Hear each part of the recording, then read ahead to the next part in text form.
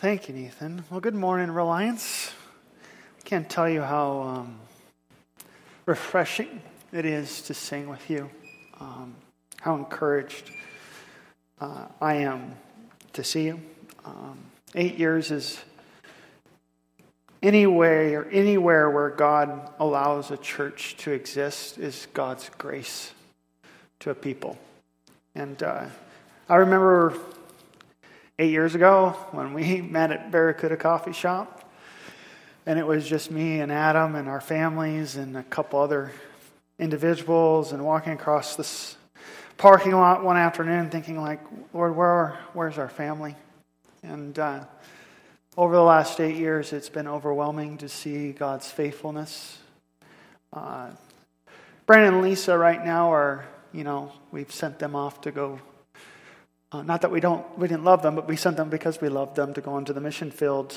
And it was a couple weeks ago she texted us that their experience here with you has been very rare with those who are being trained right now in their church experience. And their hearts, after being away, have been deepened. And those who are serving to go on the mission field, who they've been living with for the last month and a half, have become, I don't know if I can say this, but not jealous, but long for it themselves. And so, with that all said, I could thank Adam for coming with his family, never even heard me preach once. I could thank Greg for bringing his family. I could thank the elders who have served over the last 8 years. But I think it'd be appropriate. There's been many nights at the dinner table where Beth will look at me and I will be thinking of you. Sometimes in ministry you do things and you go home and our love for people doesn't stop when we go home. Kim has seen that face in Adam. Becky has seen that in Dave. Linda has seen that face in Gary. Meredith has seen that in Brian's face. Katie, if not, has not already seen it in Greg's face. He will save it, or she will see it. Danielle, who serves in ministry here now with the kids' ministry, she experiences the weight of ministry. If there was anything, I think it would be wise if you could, in honoring being the wives who support those who are doing ministry and are doing ministry, would you just honor them with me today for their sacrifice, would you?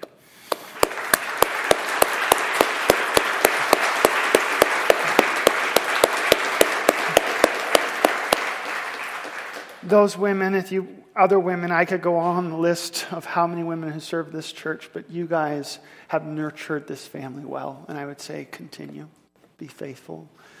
And I think we have been given a credible opportunity, or it's just the love of Christ who has allowed us to experience a deep union with one another. And we were sitting out on the porch the other night, and Beth asked me, "What do you hope for the next year?" And I said, steadfastness. It's kind of been a theme I noticed through this service, Greg. We didn't talk about that, but I long for that for you. I long that whatever wave might come within this world, that you would be steadfast. I think of the words of Jesus as he was encouraging his disciples. He says, "Do not be frightened." And he goes on to say these horrific things. He says, "Many are going to be misled. Many will come in my name, and saying, 'I am he,' and they'll try to persuade them away. When you hear wars and disturbances, do not be terrified. For these things must take place, but the end does not follow immediately." And so he continued on to teach them, "Nation will rise against nation, kingdom against kingdom, great earthquakes, various plagues, famines, terrors, significant signs from heaven." And in all this, he pleads, or he teaches and instructs his followers to be steadfast. That is what I long for you. I long for you to be built on the rock. And so when the rain fell and the floods came, the winds blew and slammed against the house, it did not fall.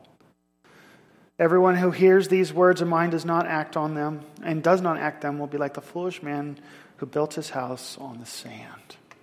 My prayer for you 8 years is a great thing to celebrate. But I pray for you that steadfast and faithfulness. And here in a few minutes, we're going to have 8 baptisms. And I pray that those who have made their response to Christ, and that they will remember today that the world will throw many things at you, but there is one thing to stand upon, which is Christ. And one thing to hope in, which is Christ. For if there's anything or anyone who could change the current situation that we see, it's Christ. And we long for His return. Oh, we pray for His return be soon. And so it is a great joy to be able to see 8 people, whether it be an adult or a child. That is God's grace being expressed to us, of God being faithful once again to us. And so we'll celebrate with that. And so with that, I wanted to stop this morning. I know I've already preached on Romans 8. And so over the last 2 months, it has been my ambition not to rush through Romans 9, 10, and 11. I wanted to be... It's just rare opportunities that many times that many churches actually won't preach on these texts because they're difficult and they're hard, they're doctrinal. But I want to emphasize on this unique day that we have come to realize something as a result of studying God's Word.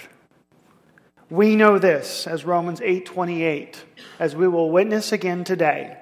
We know that God causes all things to work together for the good of those who love God, to those who are called according to His purpose.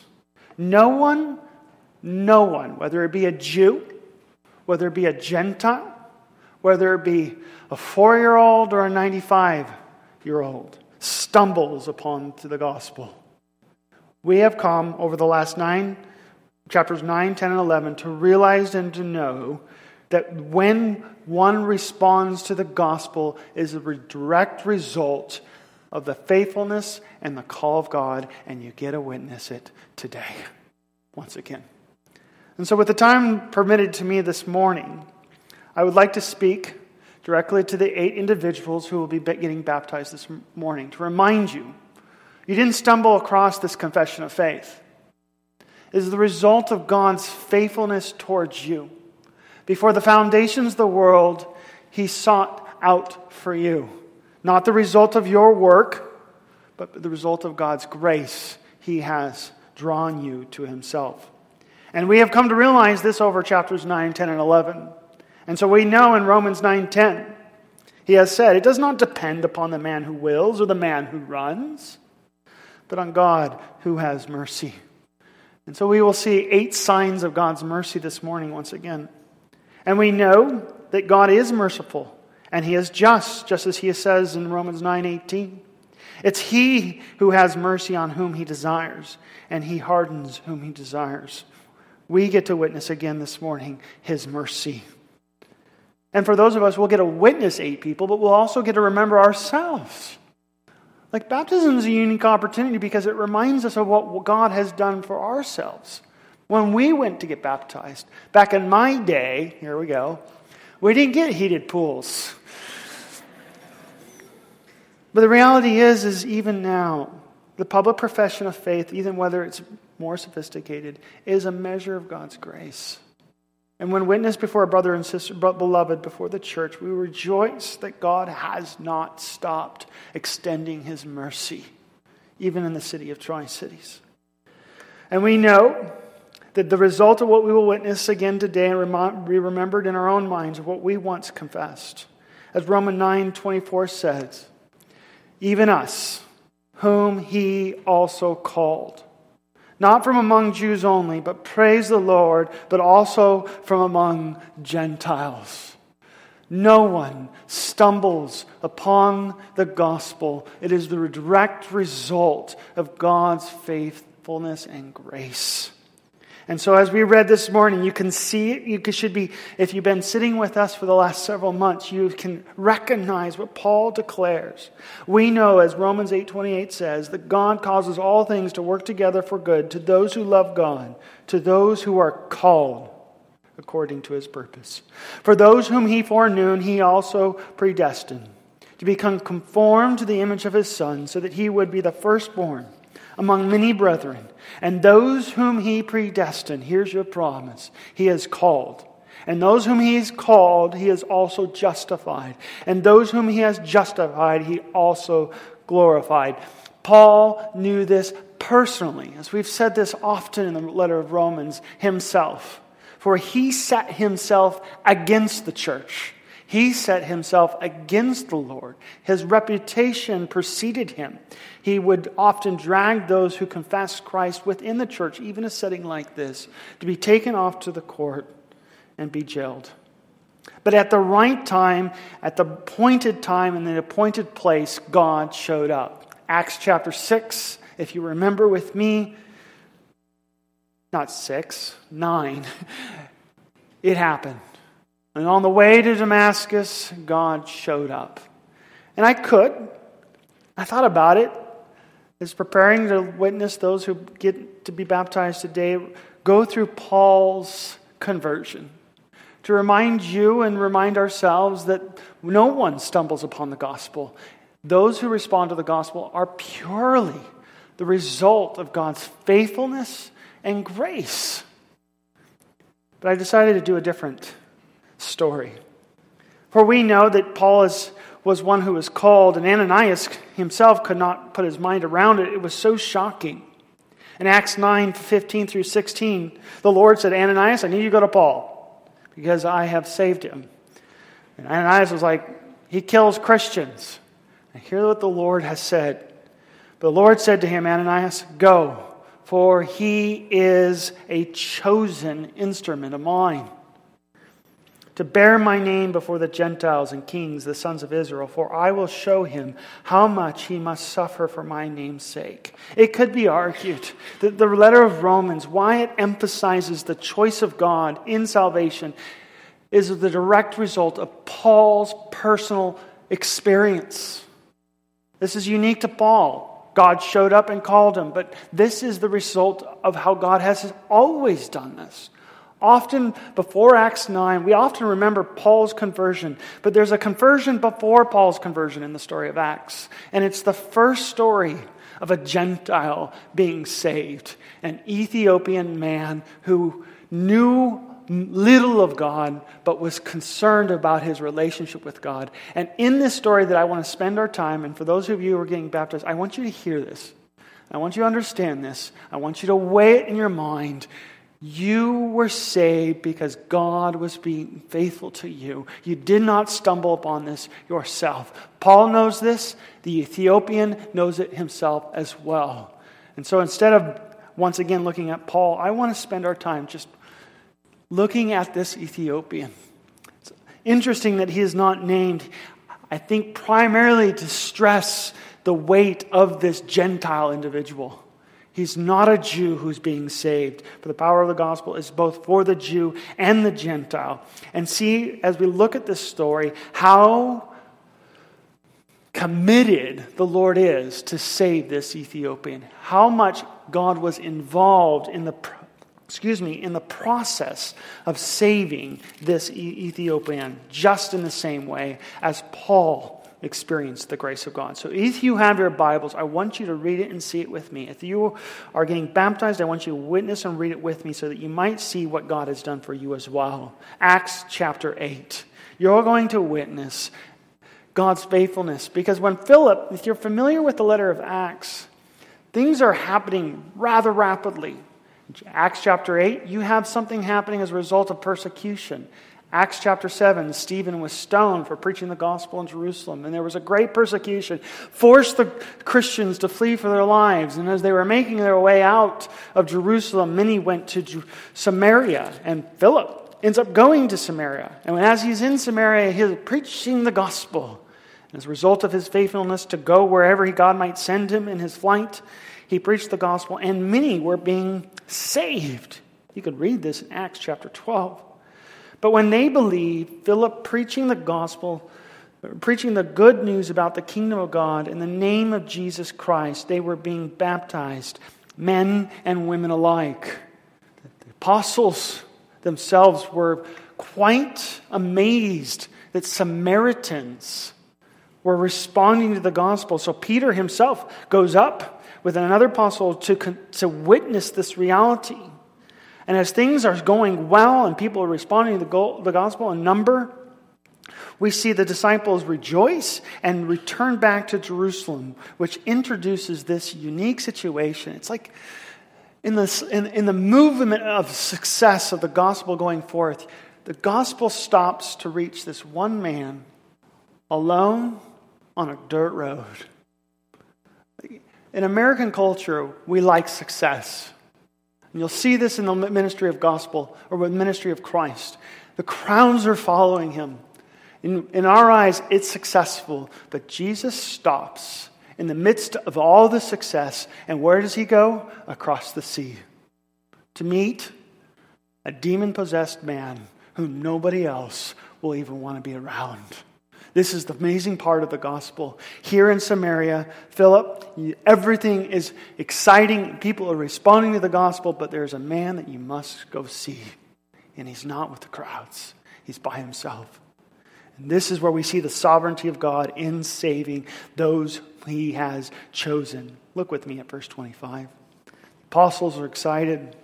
And so when they had solemnly testified and spoken the word of the Lord, they started back to Jerusalem.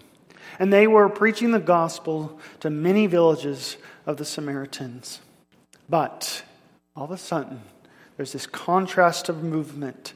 An angel of the Lord spoke to Philip and said, "Get up and go south to the road that descends from Jerusalem to Gaza." Side note, this is the desert road. What's this mean? Think of Tri-Cities 100 years ago.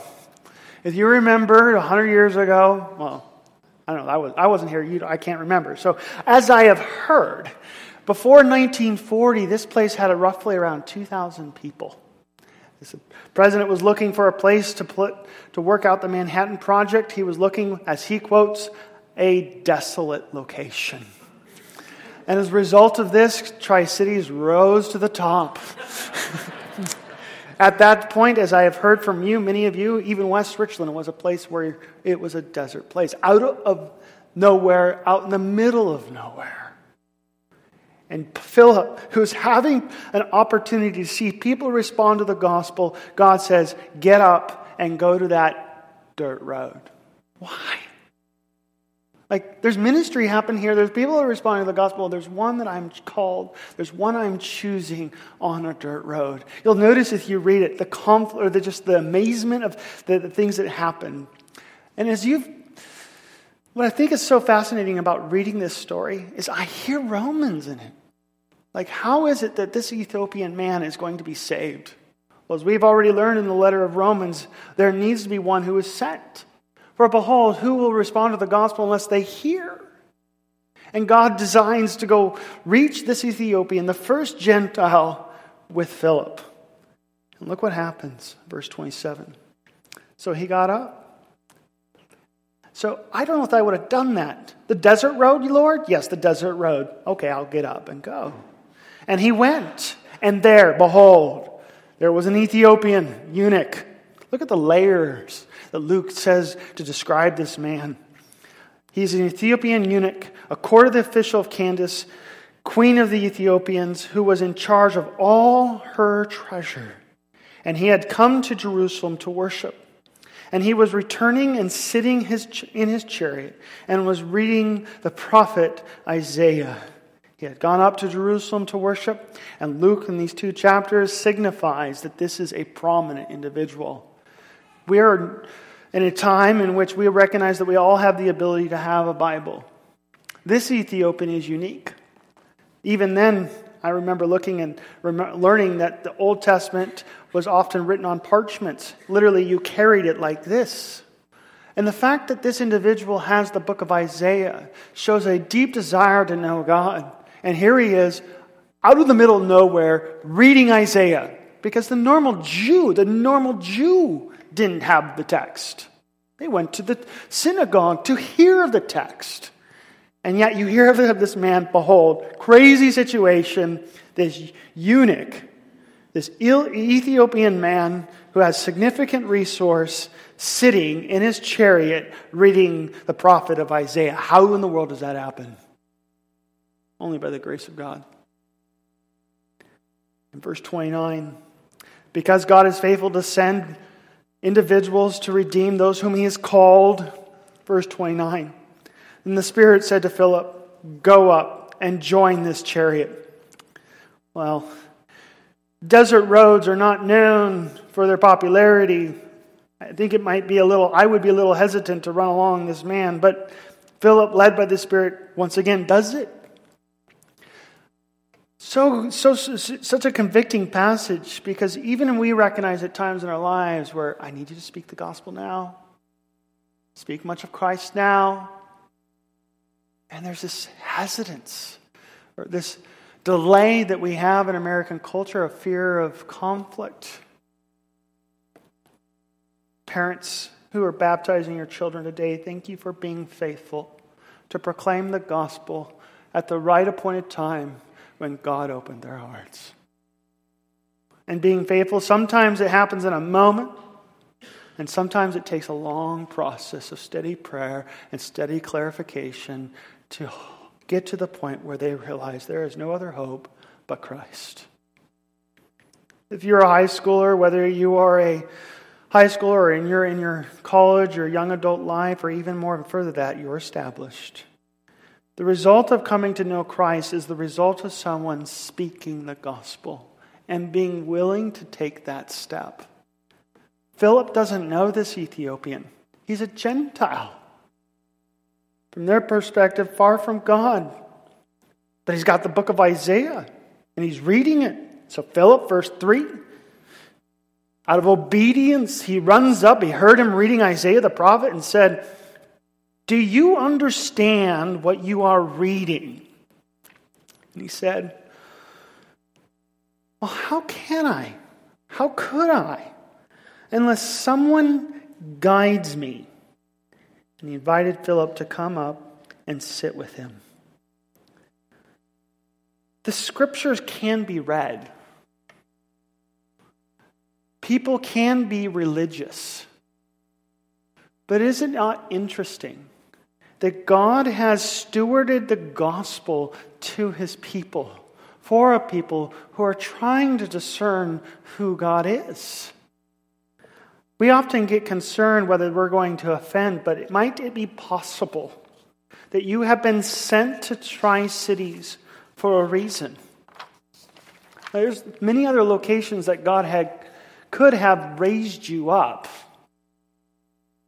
And here Philip, being faithful to go where God has sent him, he's willing to recognize that he is sent by God to be the answer for this individual's questions about God. And we've already come to realize this in Romans. As Romans says in 10:18, I surely say, they have never heard, some might say. Indeed they have. Their voice has gone out into all the earth, and their words to the ends of the world. Every single day, as Paul quotes us in Romans, every single day when a person wakes up and goes outside, creation testifies to them, there is a God. And the whole world every day comes into conflict with that proclamation.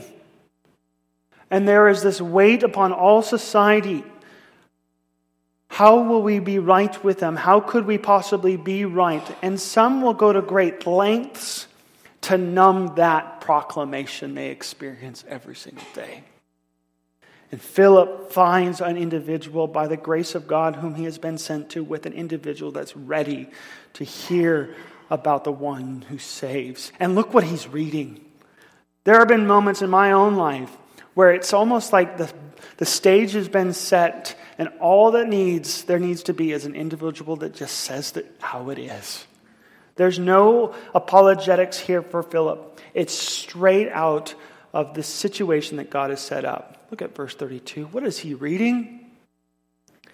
Now the passage of Scripture which he was reading was this.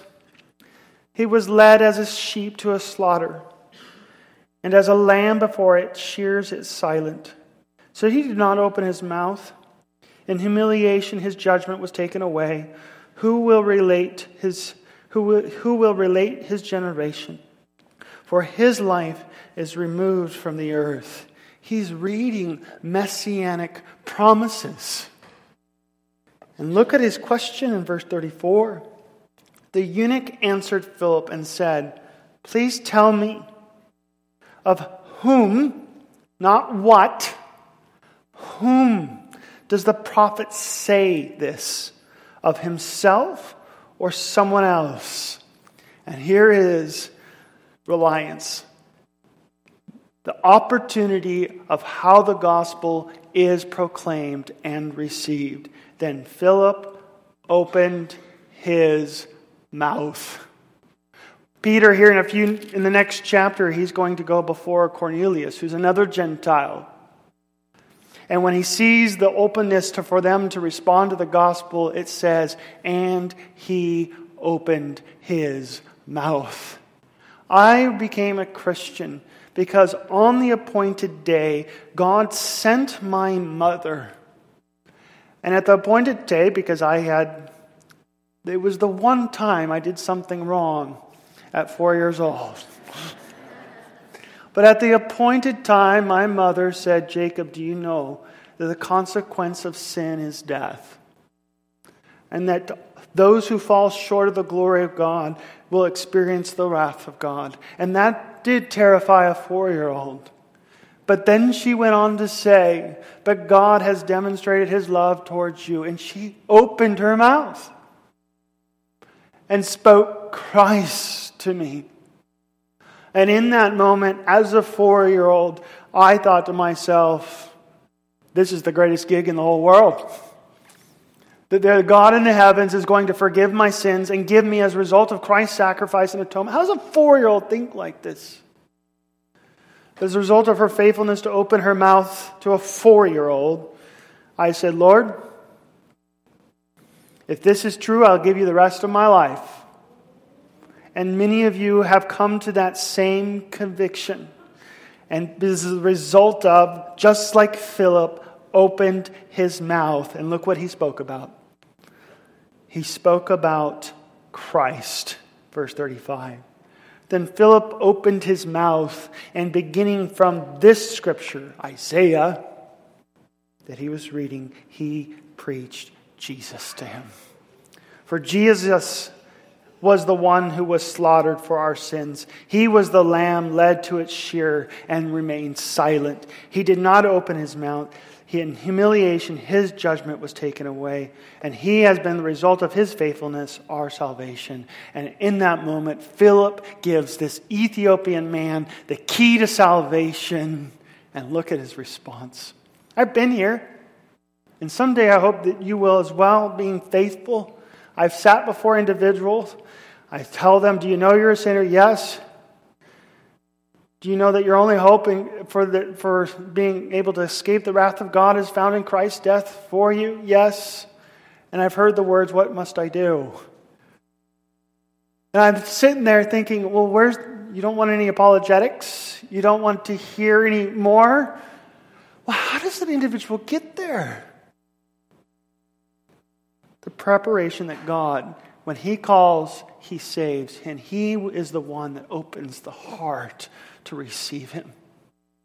There are times when apologetics will be necessary, and that might be part of the process. But here it is.